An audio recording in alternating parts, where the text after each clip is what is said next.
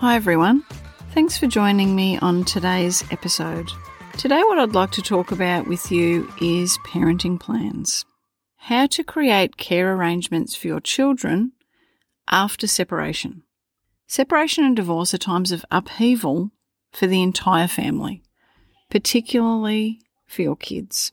But the negative impacts on your children can be minimised significantly when parents are able to work together to create care arrangements that keep children firmly at the centre of the decision-making rather than sticking them in the middle of the conflict.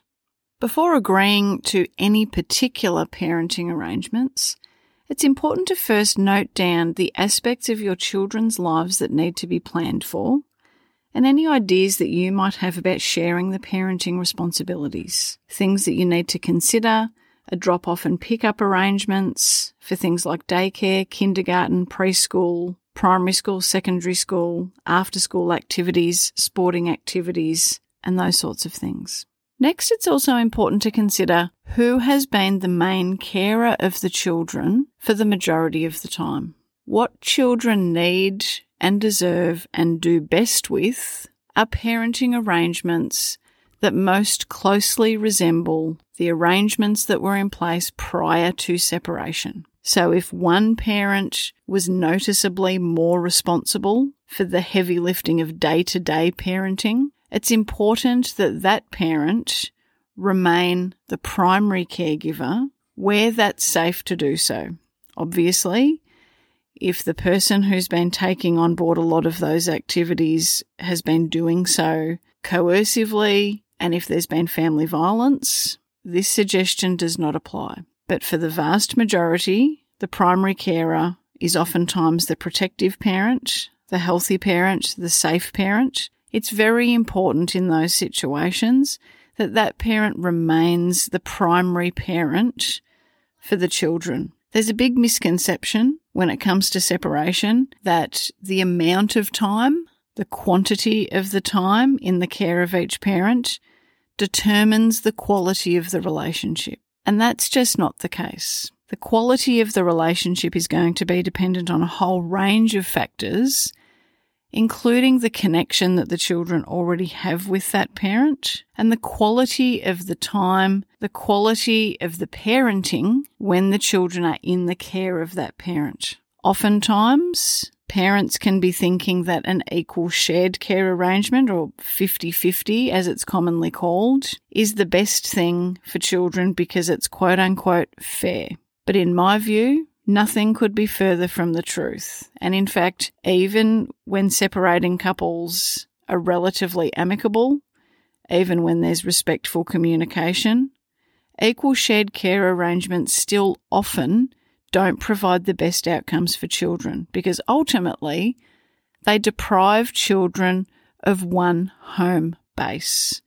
And in my view, that's something that every human being deserves and does better with. It's very important when creating a parenting plan that you're treating your children as human beings and not property. Things to consider are whether your children will be spending overnight time with the other parent, and if so, how will that look? Again, this is ensuring that the needs of the children are the priority. When we're talking about separation and we're talking about parenting plans, the children are the ones with the rights and the parents are the ones with the responsibility. It's important that you're not swayed by demands of the other parent, that they have a quote-unquote right to a certain amount of time with their children, because that's not actually the case. When it comes to the question of spending overnights, what's important to consider is what is the accommodation of the other parent. Do they have appropriate accommodation for the children? Do they have beds? All of those sorts of things. Have they ever cared overnight independently for the children before? What are the ages of the children? For example, for any child that's younger than 3, perhaps even 4, I would initially not be rushing into overnight time with the other parent, particularly if that other parent has not been an actively involved parent in the care of that particular child. Rather, overnight time would be something that would be built up to. Instead, there would be frequent visits, but of a shorter duration. If you have a young child and you're still breastfeeding, this is not the time when you should feel pressured to stop breastfeeding in order to give the other parent time with your child. And this is particularly important if there's ever been situations of family violence, if there's been coercive control, emotional abuse, financial abuse, any form of abuse, if you're concerned about the other parent's parenting, if you're concerned about what they perceive to be appropriate discipline, this is where you need to be seeking advice before agreeing to any particular parenting plan. In some situations, the way that care arrangements need to start is with the other parent having supervised time with the children to ensure the children's safety. These are things that I support my clients to explore, and I can help them to understand the different pathways and the different options based on what it is that they're experiencing in their specific situation. It's important that you think outside the square when you're creating a parenting plan. There are no musts or shoulds. It's important that you're aware of that, because if you've been experiencing controlling or manipulative behaviour from your ex-partner, they may try to convince you that perhaps they've had legal advice telling them that they're entitled to a certain amount of care. Perhaps they try to tell you, or maybe even the children, that the fair thing that everybody does is 50-50. None of that is actually true, and so it's important that you're aware of that. You may consider the children spending time with one parent after school for a few hours, perhaps also for dinner, instead of overnight care.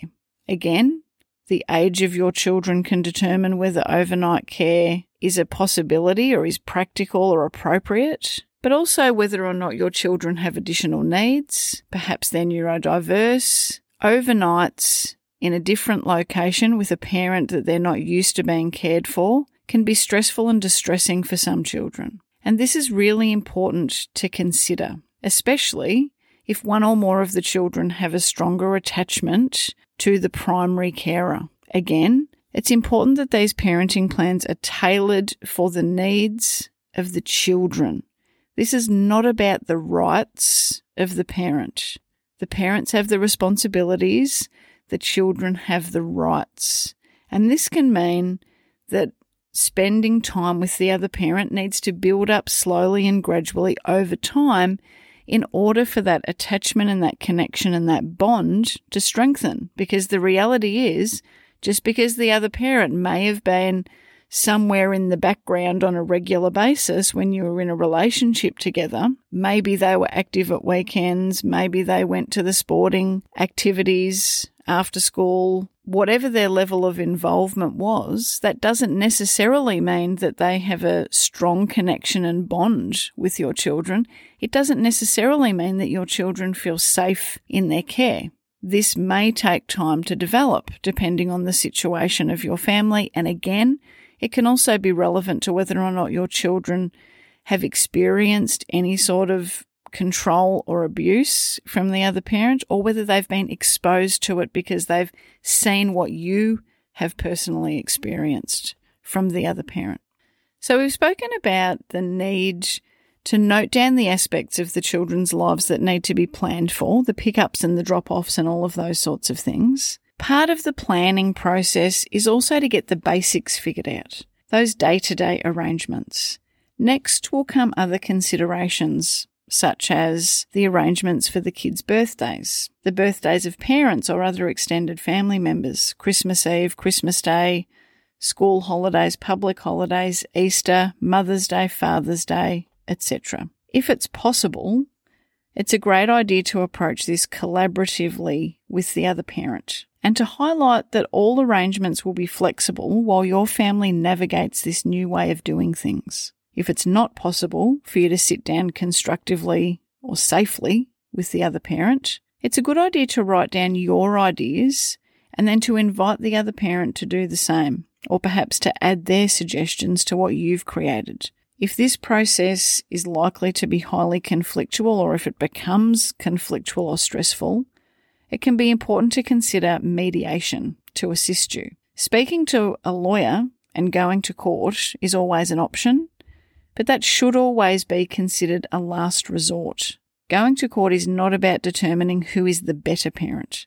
Rather, it's a third party making decisions about your children and your family that will affect your children and your family for many, many years to come. The people making the decisions throughout the court process don't know you or your kids, and you can't control the outcome. So as hard as it may be, it really is worth doing your very best to try to decide care arrangements for your children without the need for court intervention. Many of my clients come to me early on in that separation process when they're wanting support to create a parenting plan that is appropriate for the ages and the needs of their children and the family dynamic in general. I'm able to support my clients to create a parenting plan and also to help them to prepare for mediation if the parenting plan is something that needs to be discussed in that particular forum. So if this is something that you're struggling with at the moment, perhaps you're wanting to create a parenting plan for your children, or perhaps you've got a current parenting plan that you just know really is not working the way that it needs to for the best interests of your kids, please reach out. I'd love to have a chat with you. You're able to book a free consult via my website, and when we have a chat, we can discuss and decide whether working with me is the right fit for you and your situation.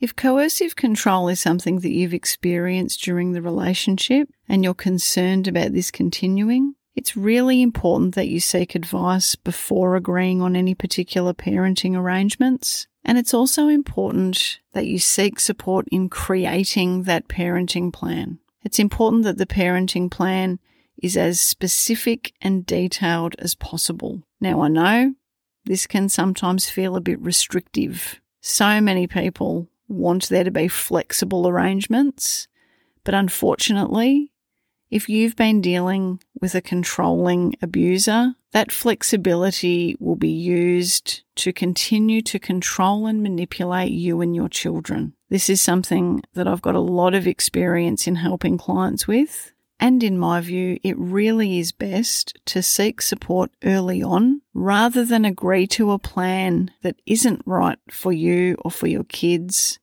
and then regret it later on. It can be sometimes difficult to change a parenting plan after it's been in place for any length of time. Whatever it is that you're navigating, you're not alone, and I'm here to help. Thanks so much for your time. I'll talk to you soon. You thought you knew, but you didn't have a clue.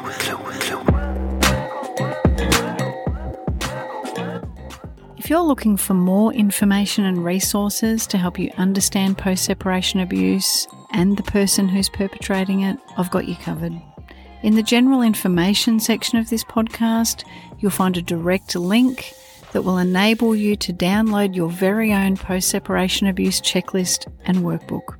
If you need extra support to navigate your own situation, the best support of all is to work with me one-on-one or in the group membership that I offer.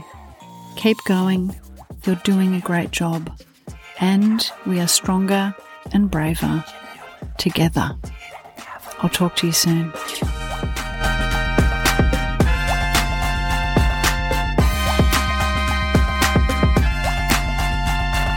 You thought you knew, but you didn't have a clue.